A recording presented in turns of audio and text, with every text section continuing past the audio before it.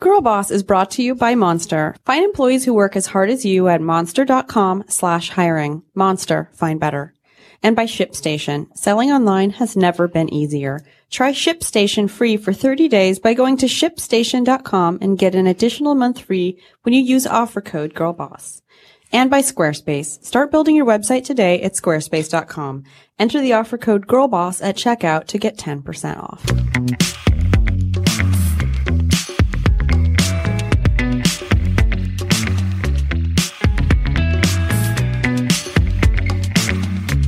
Hi, and welcome to another episode of Girl Boss Radio from Panoply. I'm Sophia Amoruso, the founder of NastyGal.com, author of Girl Boss, and the soon-to-be author of Nasty Galaxy, which you can pre-order now on Amazon.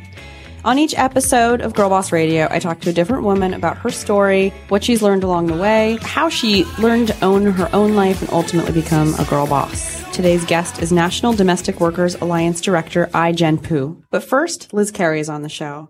She's a weirdo, an actor, comedian, writer, one of my best friends. You can find her at the Liz Carey on Instagram. We'll be talking about the highs and lows, mostly lows of our week. And of course, our girl boss moments. Liz, put your arm down. Are you wearing glitter? Oh my God, by accident, body lotion somebody on? sent me coconut oil and it's glittered. Oh my God. What do I do? You look like Mariah Carey. I don't know what to do. Lollipop bling. It's bad, huh? I didn't think you could notice it until you got in here. It's like, yeah. Is it really bad? Did you go to Coachella and not tell me? Yeah. I think so. It's my Coachella look. You're wearing you got a Coachella dress on. Yeah, it's bad though. Look at it. I didn't notice it until we got in the light. Sorry. Oh my God. Deal with it. Coachella. No chella. No thanks. Zero chilla. No, I feel like I'm not cool for saying that, or no. I don't know. Like, I know a lot of our customers go to Coachella, and like a lot of our listeners probably go to Coachella.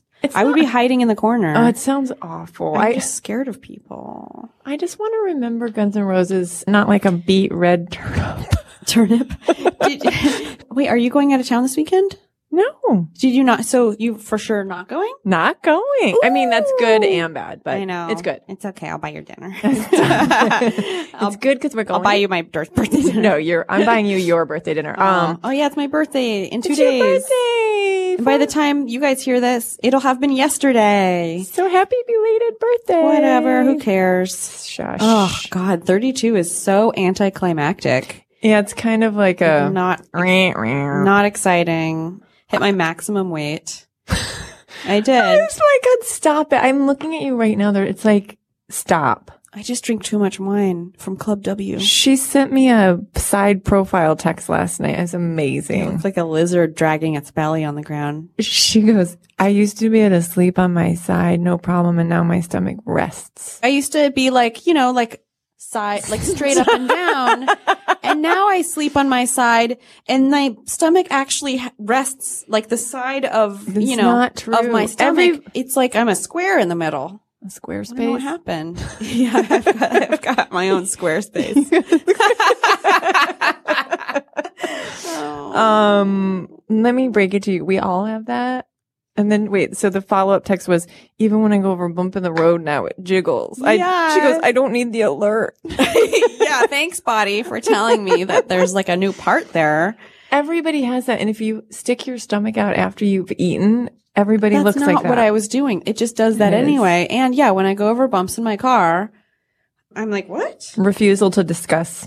Okay. Refusal. All right. Refuse. This is not positive. This is not positive. For women or anyone. Everybody has a fluctuation in the tummy zone. I'm wearing sparkle. You can't take your eyes off of it. It's disgusting. It's so bad. We're not friends. I hate sparkles. So what else? You were gone out of town, which always makes me sad. I know. I've been in and out of town a lot. I Way flew too to Boston, much. spoke at Boston College. Those girls were super cool at something called the Own It conference, and did my first keynote, which you'd think I would have already been able to do or done. Haven't you done those before? No, I just do Q&As where people ask me questions so I don't have to prepare. It was supposed to be 15 minutes. Well, it was originally supposed to be 30. And then I was like, guys, I don't think I can do more than 15. It's a lot. That's a lot. And I made it to 10. I was still proud of myself. Yeah. That's like preparing a show. Yeah, it's a lot of work. And I had notes, but I didn't read. Yeah. I was very proud of myself. I mean, it's so pathetic that this is not new pathetic. to me. I want to get good at it though. I can help you. So yeah, okay. So one thing I know how to do is talk and just like stand up and say stuff. Yeah. Yeah. We can work on that. That'll be a side project. Okay. I can show you how to fill airtime, like blah blah blah blah. Yeah, you're so good at it. Yeah, just talking hot air. Talking about nothing. Hot air in my Squarespace. Shut your mouth. So then took the train from Boston to New York and had a ton of meetings. Yeah. And drank a ton of wine and then came home and had a day at home and then went to Napa. Old Napa. I went to Napa Auto Parts. Just kidding. How was that? I went to Napa, California, and it was nice. It was just Joel and I, and we drank some more wine. Drank more wine. And do you think that has anything to do with your Squarespace? I think it has everything to do with my Squarespace. I can drink a half a bottle of wine like every night. See, wine gives me a headache, so I'm wondering. It gives me everything. Look at me. Well, I have a bread addiction. So bountiful. What else? You didn't like the bike ride. You did like the bike ride? I didn't like the bike ride. You know, it's nice riding bikes. I didn't really need to be on a bike with all these other people around me. I could be on a bike by myself or just with my husband. It would have been fun if I could have ridden in a basket with you. Yeah, you would fit in the basket. It'd be cute, you right? And your glitter. Did you have any girl boss moments? Yes, I actually was telling Shara, our lovely producer, on the way in. Oh, yeah? I told you I had one of those real mind-blowing conversations with an old friend of mine where you're like, what is life? What does it mean? So my girl boss moment is less talking and more doing. That's cool. Yeah. Shut up, Liz. Just shut up. I'm just, shut up. What? I thought it was going to break into that song. Yeah, no. Shut up. So that's mine. Cool. Yeah. And so now you're like banging out all kinds of emails. All kinds of stuff. Slamming green juice. That's yours, actually. Ew. What? Thank you. Let me see that. You don't want it? Is It's it matcha. called? Matcha. Ceremonial grade stone ground matcha green tea. Mm-hmm. Has caffeine. I gotta be careful. All right, give it back then. We You don't already want had it? 2 caffeines All right, today. give it back. I'll drink 2. What's your moment? Ma'am. Oh yeah, my girl boss moment. My girl boss moment was that I'm fucking sap, and we went back to Benicia, which is near Vallejo, which is memories. You know, in the East Bay in California, and that was where I had my first office space for Nasty Gal, and I'd moved it out of my little hut in the backyard, the pool house with no kitchen, and I paid $1,000 for 1,000 square feet, and it was drafty and hot and, you know, just rattly and kind of scary. It was in this historic building out like on the water. It's a really pretty old building, but there's no amenities or anything, you know. It's Who needs amenities? Just poop on the floor. Poop on the floor. Lots of memories of pooping on the floor there. And yeah, I hadn't been back there since probably when we moved in like 2007, 2008. Right. And yeah, it's just interesting smelling old smells. I was just literally going to say, it's all about a smell of someplace. It's about the smells. I left my own smell there because we were like on the way back from Napa and I needed to use the restroom. I just told the fart story literally. Who did I tell it to? What fart story? You're interrupting me. I'm sorry, but you farted. What? Up in the club. When did, oh God. Oh.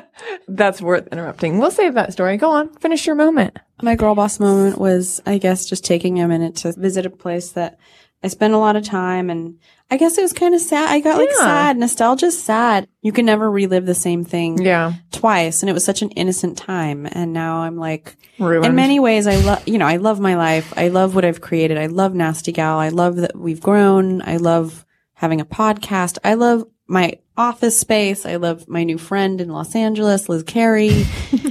It was a simpler time. It was like I'd work till midnight because there were orders coming in. I could watch every single one drop individual and be like, oh, that person shopped last week. And I can remember their name. The level of access you have when your business is that small is really cool. It is cool. And I miss that. And I think that's a hard thing to do when you have a larger business and you have all these other things going on. I mean, fucking books and TV shows and podcasts and a weird glittery friend. And farting up in the club. I got a little sad, but then I was like, wait, I have a great life. If I had been in this building for 10 years, I'm not sure I'd really be happy here either. No.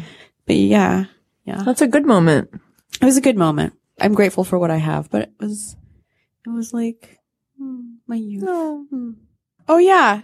Girl Boss Diary. We've had three issues. You were profiled in last week's. Thank you. I think it was a big success, if I do say so myself. Did you get a couple followers? People were pounding on my door. I don't think we should have included my home address. I was thrilled. I forwarded it to my mom. Cute. And a couple of porn sites, and then I called it a day, and I was super glad to be included. All right. Well, we're not the only people with Girl Boss moments. Our listeners tune in every week to tell us what their Girl Boss moments are. You can use the hashtag Girl Boss Moment. It's pretty easy to spell. I'm not going to spell it for you. On Twitter or Instagram, because that's where we're looking at least. Maybe Facebook. We should probably start doing Facebook. You guys, please tweet and Instagram in your hashtag Girl Boss moments. We read them every week on Girl Boss Radio. And I don't know, it's just a nice way to tell yourself and your friends publicly that you own your shit. Your actual feces. I see one. Do it. Okay. Leslie Camille at Hot Mommy. I finished a script today. That's very hard to do. So congrats. That's cool. Yeah. Yeah. Liz is still trying. 4 years later. Lynn Marty says at L1N Marty says, I took 2 weeks PTO and didn't check email once. Use this time for spiritual growth and growing my photography biz. Hashtag Girl Boss Moment. That's amazing. I wish I could do that. I go on vacation for one day and it's like, if it's a weekday, like a breakdown. It's like my inbox is like, hey, what's going on? Where'd you go? Yeah. we need you. That's like my son the other day. I'm literally doing 3 things at once and he's going like this. I think somebody's ringing the doorbell and I can't get the computer to charge in here. Can I have $20? And I was like, what's going on? Do you not even see that I'm like, go play in a corner. Yeah, go play in the corner. Okay. Jenny DeWitt. I really like this one. Jenny DeWitt at Rebranded. When you get an email from at NASA saying they've chosen you to be a social media correspondent for a chime in. At Osiris. Guess who isn't getting emails from at NASA? I don't know. All we know is that we're proud of you at Jenny DeWitt at Rebranded for getting an email from NASA. Hey, I'm just going to interrupt us right now and say, you guys, I want to know how we can do a better job on Girl Boss Radio. We've been doing this since last October. Liz is a part of this part of the show. She's not part of the whole show. Everyone loves you so much. Oh, thanks. Thank you, Liz. Thanks for having me. But like, what is it that's missing? What is it that you want to be able to take away from either the interview portion or the beginning portion? Yeah. Are we depressing? Do you hate the burps? Do you want more burps? Farts. Yeah. Personal talk. Armpit farts. Do you want more boy talk, girl talk? Do you want to hear me more or less? This is Sophia, in case you get our voices confused. I know. And there's somebody out there that hates our sound quality. We're gonna figure that out. We are still growing. So if you can tell other people about us, that really helps because it's expensive to put on a podcast and we want to make it worth everyone's time. Yeah. And we'll buy you a shot, an imaginary shot. Yeah. Shots. Juice or tequila, whatever you imagine. Anyway. Okay. Done with the interruption. Hit us with that. So Rachel Hills at Rachel Hills says, so I have an entertainment lawyer now. Hashtag feeling grown up. Hashtag Girl Boss Moment. That's pretty cool. That's a very good one. This I kind of really love. And I was debating because my friend creates the show and I was going to screenshot this to him. Mariana Keller at This Is Mariana. I don't know if I'm saying that correctly, and I like this. And then there were only men again. Where are the hashtag women in tech? Photo of the new Silicon Valley show ad. Wow. Kind of true. Uh-huh. And it's a great show, but it is really missing. It is. One's like an assistant and one's like a bitchy boss. Mike Judge, come on. Yeah, come on, Mike. At Low Lancaster, in the past week, I learned how to read a P&L and balance sheet and stood up to a guy who was disrespecting me. Hashtag Girl Boss Moment. Hashtag Girl Boss. I like both. All I took away from that was learned how to read and stood up to a guy. I'm like, she sounds like that, my kind of girl. Okay, wait, there was one more that I liked. Els Rock at Els Rock. I'm trying to finish these 2 books and start my business by Friday. Girl, I feel you. I haven't read a book in 3 years. That'd be crazy. Liz, thanks for being here. I'll see you for sponsor time. I love the sponsor time.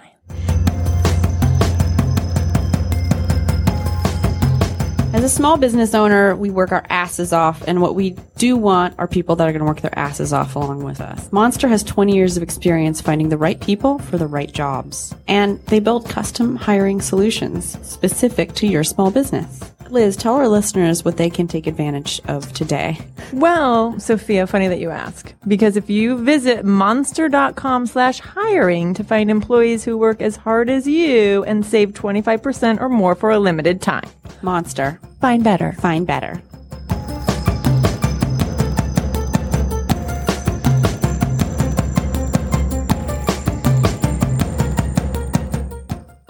All right, let's get to the interview. I-Jen Poo cares for the people who care for others. As the director of the National Domestic Workers Alliance, I-Jen has worked tirelessly throughout her career on behalf of domestic workers in the U.S., nannies, housekeepers, and elder caregivers to make sure they have a voice and equal rights. In 2010, she helped pass the Domestic Workers Bill of Rights, historic legislation that extended basic labor protection to over 200,000 domestic workers in New York State. I-Jen was a 2014 recipient of the prestigious MacArthur Genius Award for her work, and in 2012, Time magazine named her one of the 100 most influential people in the world. I-Jen, thank you so much for being here. Thanks for having me. This is exciting. It's exciting for me too. Yeah. And so you're in LA right now. You're lecturing at UCLA, is it? That's right. What is the topic? It's women, race, and the future of work. Wow. Can we just talk about that? Sure. Oh my gosh. This is a theme that runs across all of the work that you've done. It's true. Which is really interesting. What was your first job? I mean, before you became a hero for people who don't have voices or don't know that they have voices, were you always interested in the rights of other people? Did you have like any kind of normal jobs, or were you a genius from day one? How does this work? That's funny. So let's see. So I was raised by a whole long line of really strong women. My mom and my grandmother both really shaped who I am. And so early on, like in high school, I used to join women's organizations and get involved in any way that I could. And personally, my first job was actually working in a restaurant. And working in the restaurant industry, I'm sure a lot of your listeners have this experience of having worked in the restaurant industry because it's so enormous and so many of us kind of go through it.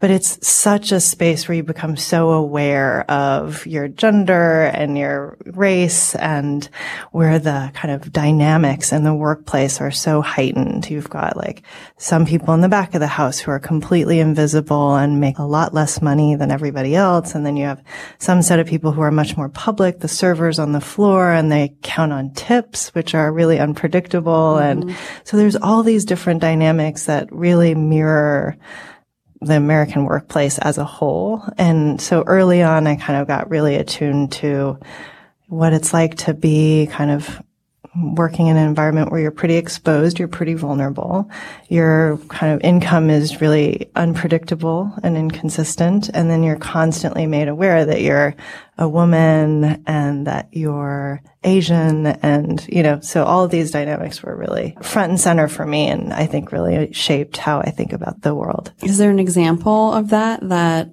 you remember that was particularly like alarming or made you realize like, wow, if I'm experiencing this, then everybody must be experiencing it? Gosh, there's so many, but a couple of examples are I was working as a server during the graveyard shift in a diner. And, people would come in all hours of the night. And I remember one customer said to me, and it was kind of like in the middle of the night, not many people on the floor. And he said to me, I had a dream about a geisha last night and she looked just like you. Comments like that. And then the very same shift, I asked the manager whether I could get on the list to try to kind of move up the ranks to become a bartender, because bartenders made a lot more money in the hierarchy, and I like talking to people. And he said, no, we already have an Asian woman bartender, so we won't be, there won't be room for you, like that kind of thing. Is that in New York City? Uh-huh. Wow. And so did you go to school to study anything related to what you're doing today? Did you know from an early age that was what you wanted to do? Did you ever doubt it? You know, I kind of just followed where my heart took me, really. And I was, like I said, really interested in women's organizations. And so I decided to take a few women's studies classes. And it was the place where I could learn histories that had been kind of invisible in mainstream curriculum. And so I learned about the women's movement. I learned about ethnic studies and the history of social movements that ethnic studies are a part of. I learned about how social change has happened generation after generation in this country. And that kind of, it inspired me. It made me want to continue the tradition and get involved in the community off campus too. Domestic workers is such a specific thing. And it's so interesting, you know, because I've never heard of anyone else really talking about it, which is really unfortunate. It's incredibly important, I think, what you're doing. Where did the idea come from? Or because working in a diner isn't quite domestic work, even though there's themes probably in the restaurant world that are parallel. Well, living in New York, I would say that domestic work has to be the most visible, invisible workforce, in that you could walk down any street on the Upper West Side or Upper East Side and see nannies pushing children in strollers. I mean, everybody knows that this workforce exists, but we don't really think about the role that it plays. And for me, it actually started when I was volunteering in a domestic violence shelter in New York.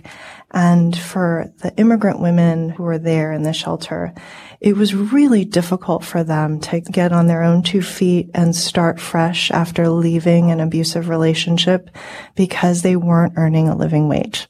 They were really struggling in jobs like nanny jobs or housekeeping jobs where How much money were they being paid for these jobs? You know, the average annual median income for a caregiver who takes care of an elderly person, for example, is $15,000 per year. Full time? Mm-hmm.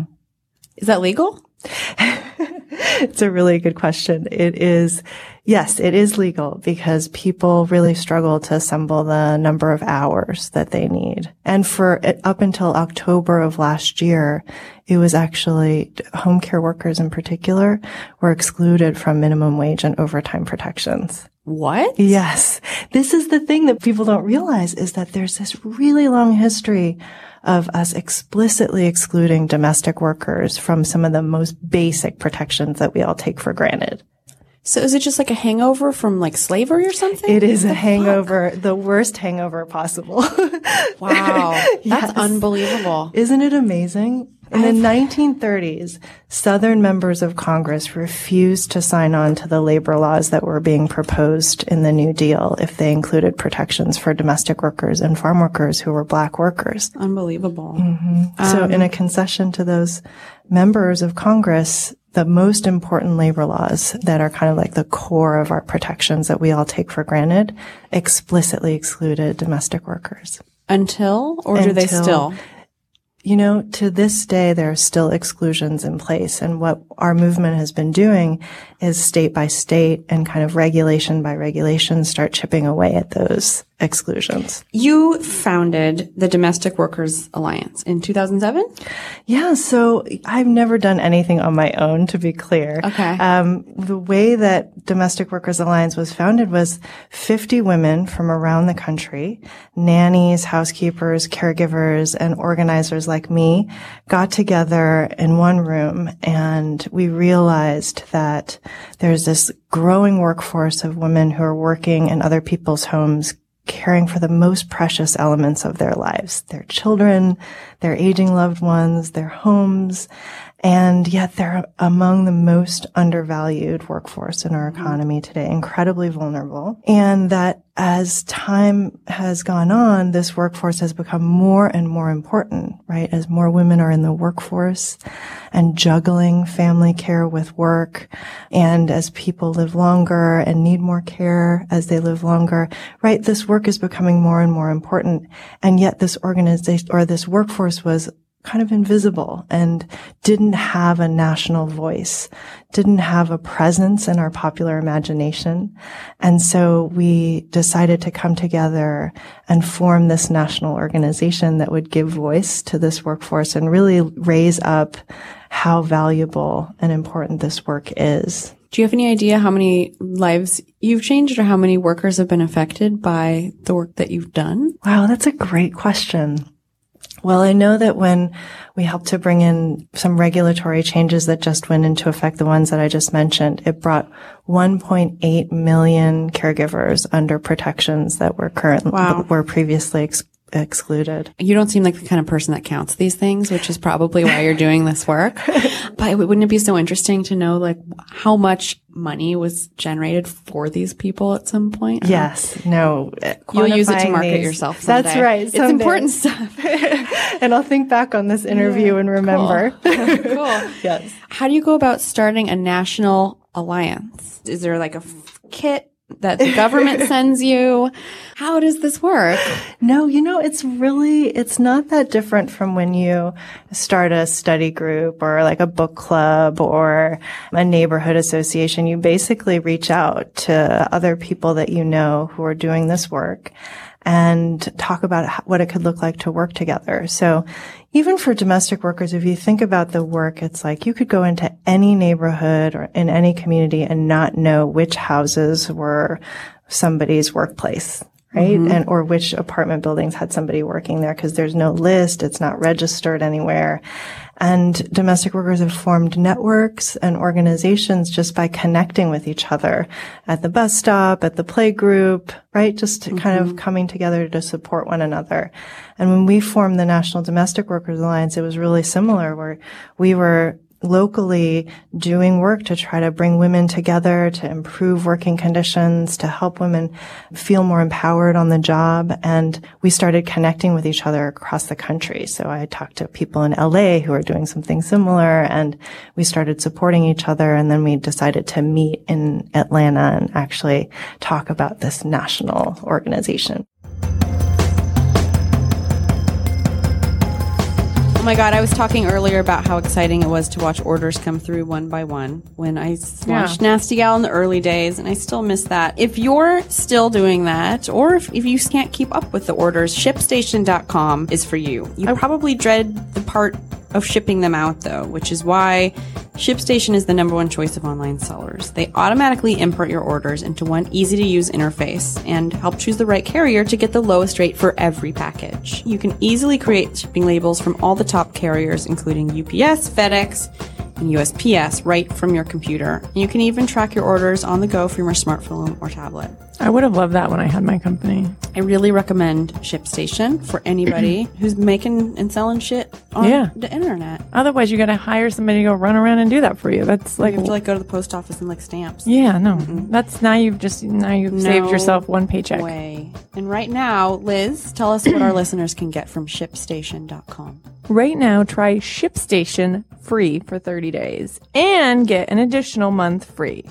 Only if you use offer code GIRLBOSS. Don't wait! Go to ShipStation.com before you do anything else. Click on the microphone at the top of the homepage and type in GIRLBOSS. That's ShipStation.com. Enter GIRLBOSS.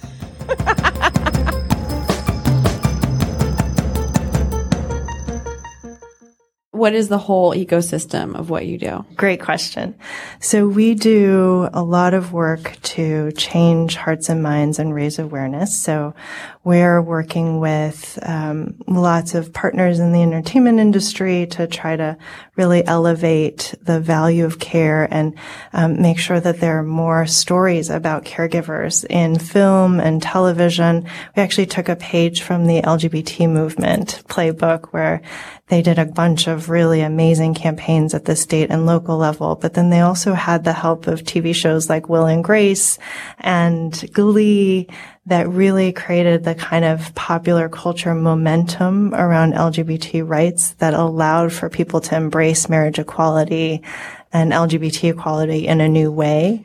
And so we're also working with artists and creatives to figure out how we tell the story about caregivers and immigrant women, the women in our economy who are the least visible, so that we can start to really recognize their contributions in a new way. We also work on policy advocacy to try to change laws like immigration policy to make sure that there are more pathways to legal status for the undocumented so that people can really come out of the shadows into the full light of our economy.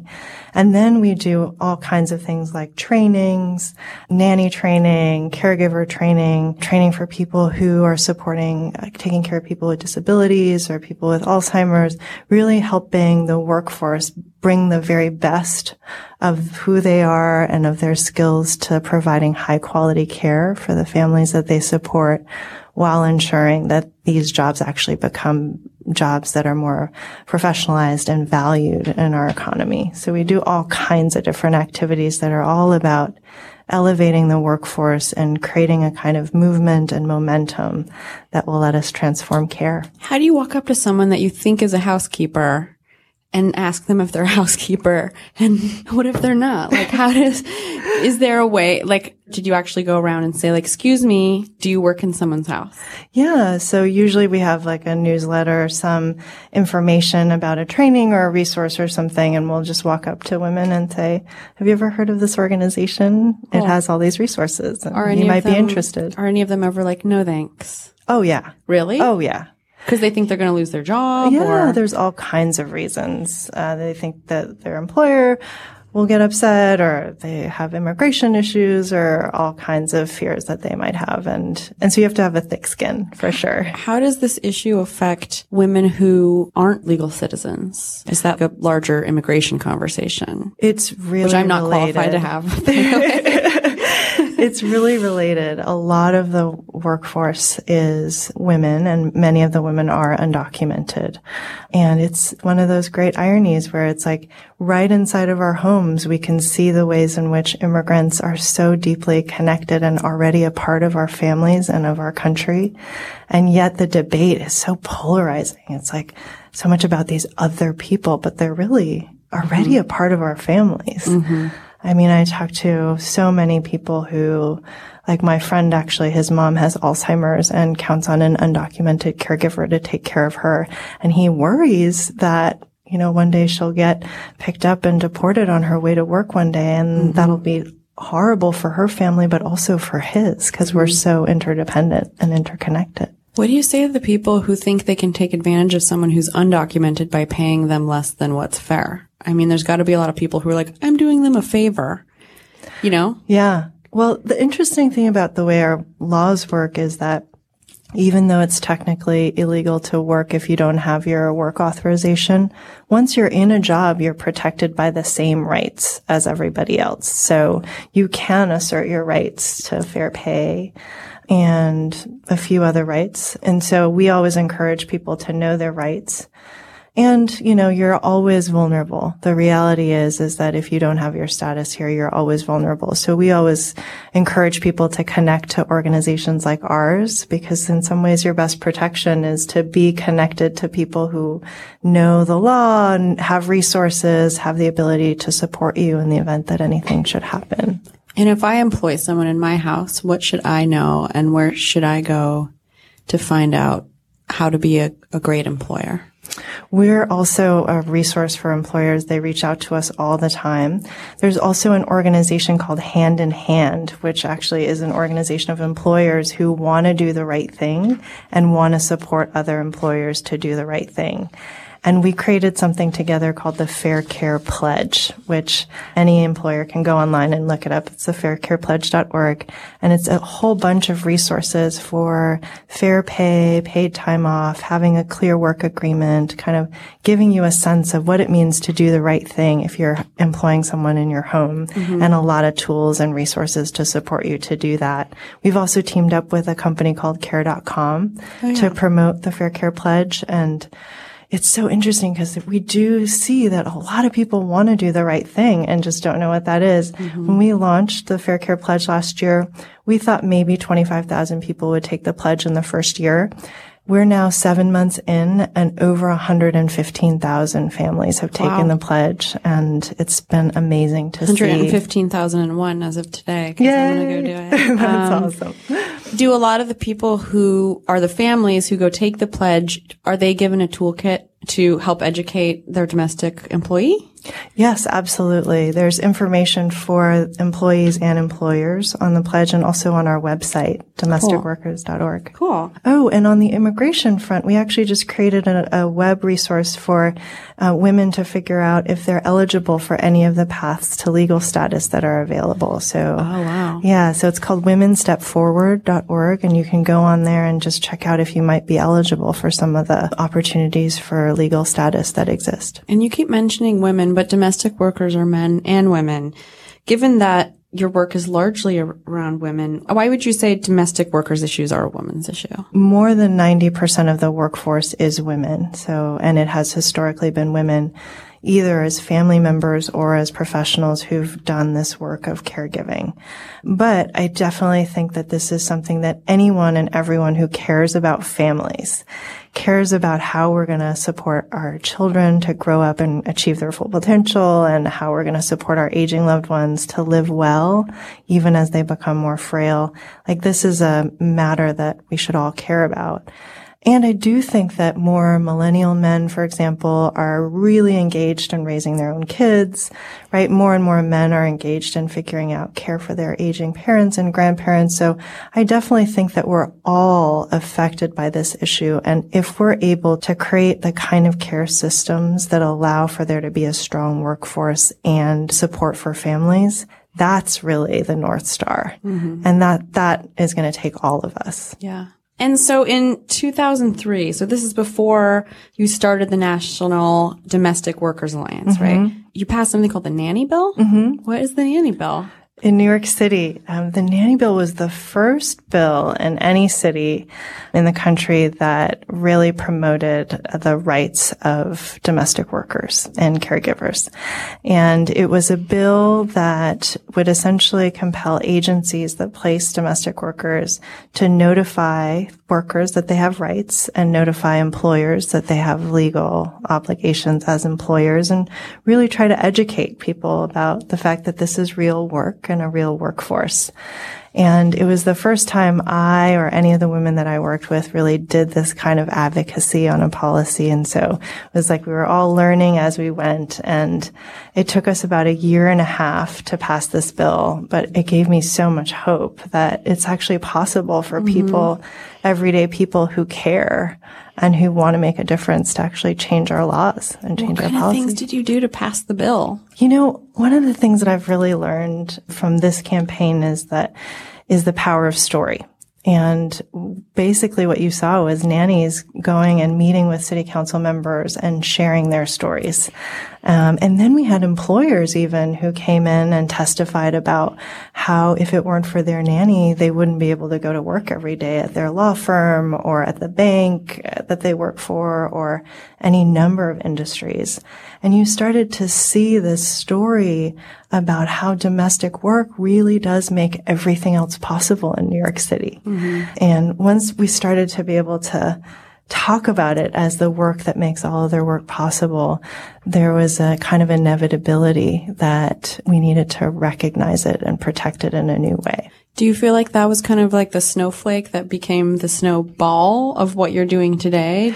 I do. I don't think I ever imagined when I was in school that, I would be walking through the halls of, City Hall and kind of watching a bill get voted on that we all kind of created from scratch, And I'll tell you a story of the day that the vote happened is a moment that I'll never forget.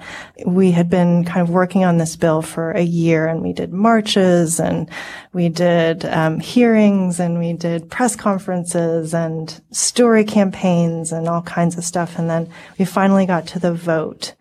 And usually when bills get voted on, the speaker will call the name of the member and they'll vote yay or nay, and you just need a majority. And so what happened that day was that we packed the balcony of City Hall for the vote, and you kind of look down as the members get called and they stand up and they give their vote.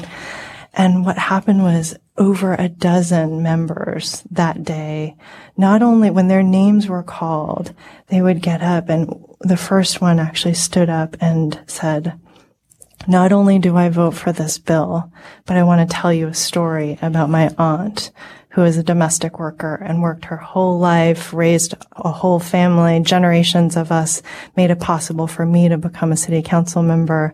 And her work was never valued and it was never recognized. And she's smiling down on us from heaven right now as we pass this historic legislation."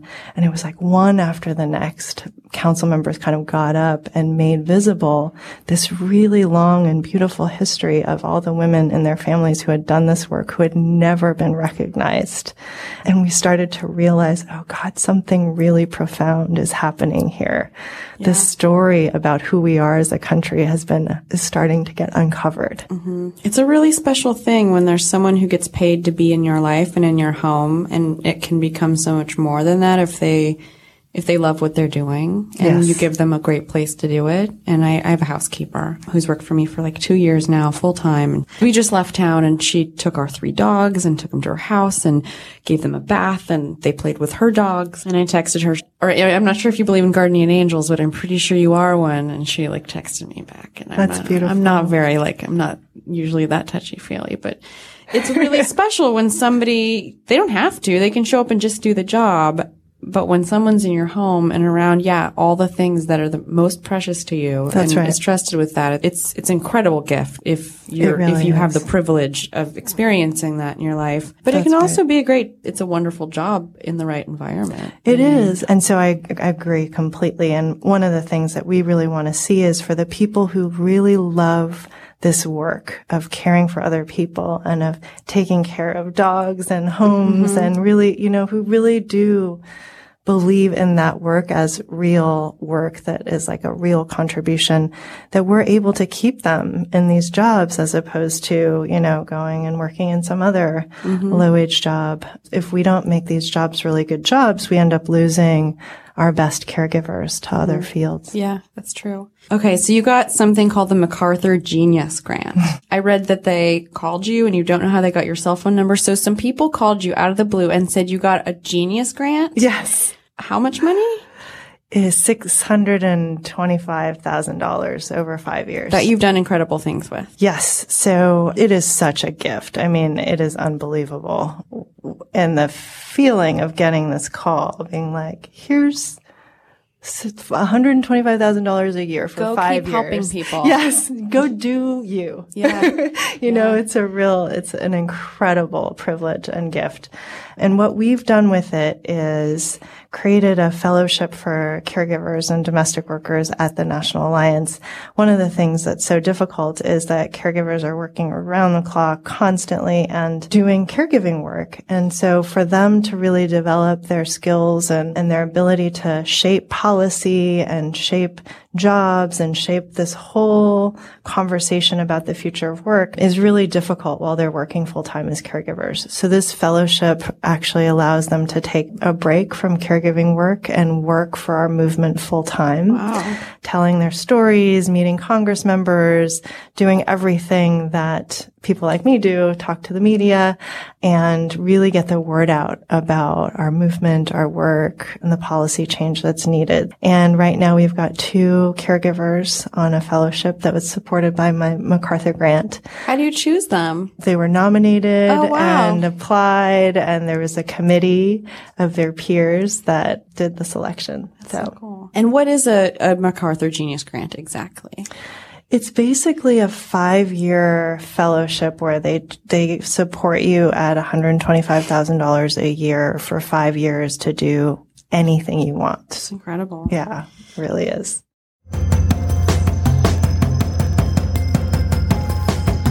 So I was talking about the Squarespace that is my midsection, but this is a different kind of Squarespace. Not the mid-roll. Squarespace is actually what powers girlboss.com and a lot of other websites. They make it incredibly easy for you to design a professional-looking site regardless of your skill level with no coding required. Their tools are super intuitive and easy to use, and you get a free domain if you sign up for a year. That's a really good deal. You can start your free trial site today at squarespace.com. And when you decide to sign up for Squarespace, make sure to use the offer code GIRLBOSS to get 10% off your first purchase.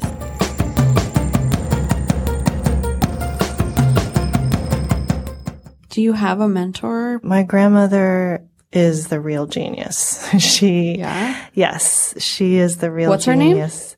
Her name? Han Thang. Cool. Yeah. And she actually lives not far from here. She lives in Alhambra in San Gabriel Valley. Yeah. Cool. She just turned 90 and she's still active. She goes to church twice a week, sings in the church senior choir. She plays mahjong with her friends. So she's definitely a mentor. And the biggest thing that she always taught me was that even in the darkest times, that positive change is always possible. And all it requires is just being really present and learning from the past and focusing on the future. So not staying stuck in any way, just knowing that things always change and move forward, and there's always an opportunity to make that change positive.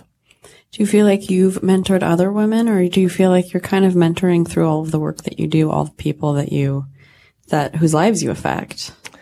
Gosh, mentoring is so important to me. It's the thing that I wish I had more time for. I know. I think I'm doing it through a podcast, but maybe I should. It's nice when it's intimate. Oh my God, it's amazing. No, that's such a brilliant. I do think that this is exactly that. Yeah. And one of the most important things that sustained me through this work that I do is having my mentors really close and really never forgetting that I have mentors and reaching out to them whenever possible. And I wish I could mentor more people. I think that'll be my goal after this show is to make more space for that. Cool. That and count up how much money you've made. And that too. I've got a lot of homework from this podcast. I know. What does a normal day look like for you? You wake up, are you super busy? You're in Chicago, right? I live in Chicago, but I'm mostly based on United Airlines flying around the country, unfortunately. And a normal day, there isn't a normal day, actually. Like my days end up being really different depending on where I am in the country. But I would like for my days to always start with yoga and a really good strong cup of coffee. Like the one you're drinking now? Like the one I'm drinking 4 o'clock p.m. right now.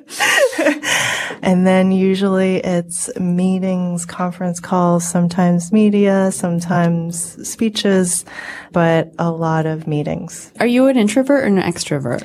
Actually, by nature, I'm more of an introvert. Yeah, so am I. And Are you really? Yeah, totally. So how did we end up doing what we're doing? How are we in the same room? Yeah. I have no idea. I started a company from behind a computer, and then I wrote a book in a room, and then I came out and I'm trying to keep up with it all. It's a lot. Yeah.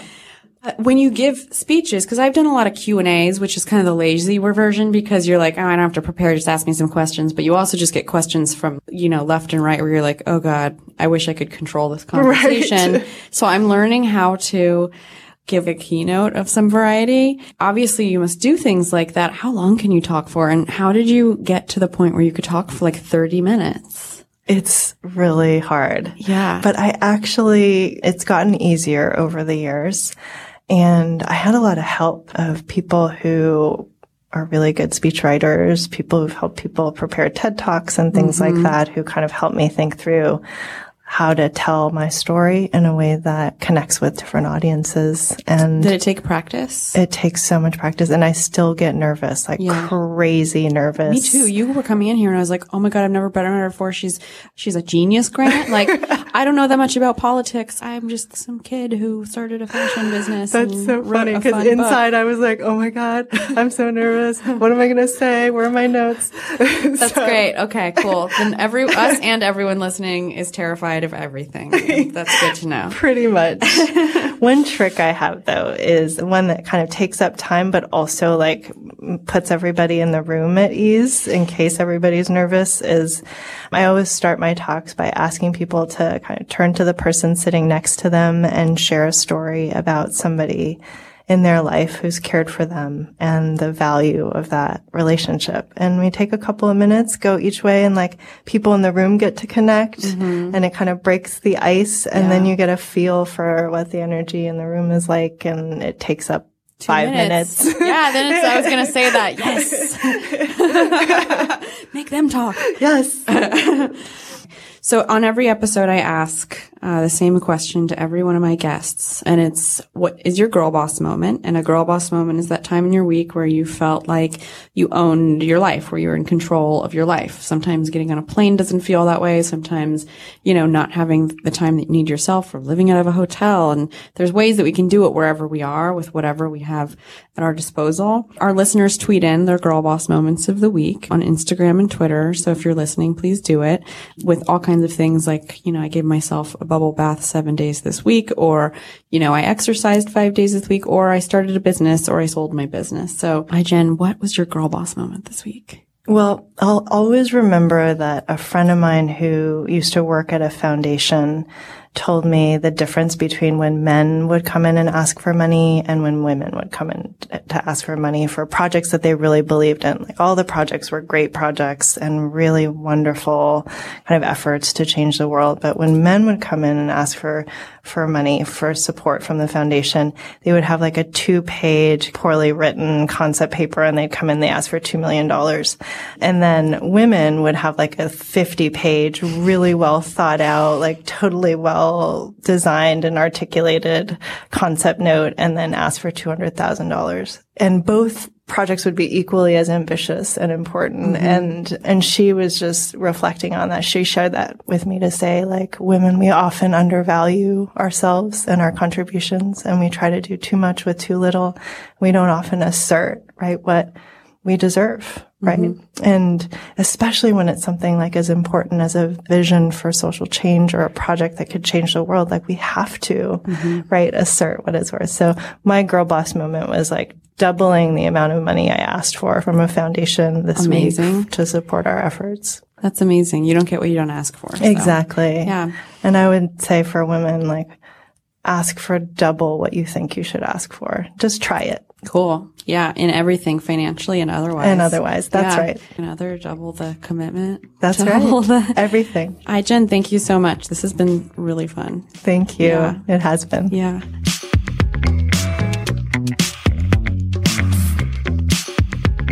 All right, that was Girl Boss Radio. Thank you so much for listening. We'll be back next week with Janae Lombardo, the founder of The Terminal Presents and co-founder of MADE.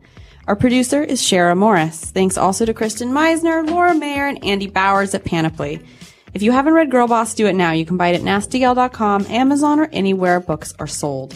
And please pre-order Nasty Galaxy, my next book, and sign up for Girl Boss Diary, our weekly newsletter, and you can do that at girlboss.com. Please let us know what you think of the show. You can find us on Twitter and Instagram at Girlboss. Our email address is info@girlboss.com, and you can find me at Sophia Amoruso on Twitter, Instagram, and Snapchat. That's SOPHIA AMORUSO. And if you like the show, please, please, please tell a friend. Subscribe to us on iTunes, Stitcher, the Spotify app, or your favorite podcast app. And don't forget to leave us a rating or comment wherever you subscribe. Thank you also to the band Phases for our theme song and my husband, Joel Jarek DeGraff, for our interstitial ditty. I'm Sophia Amoruso. I'll see you next week.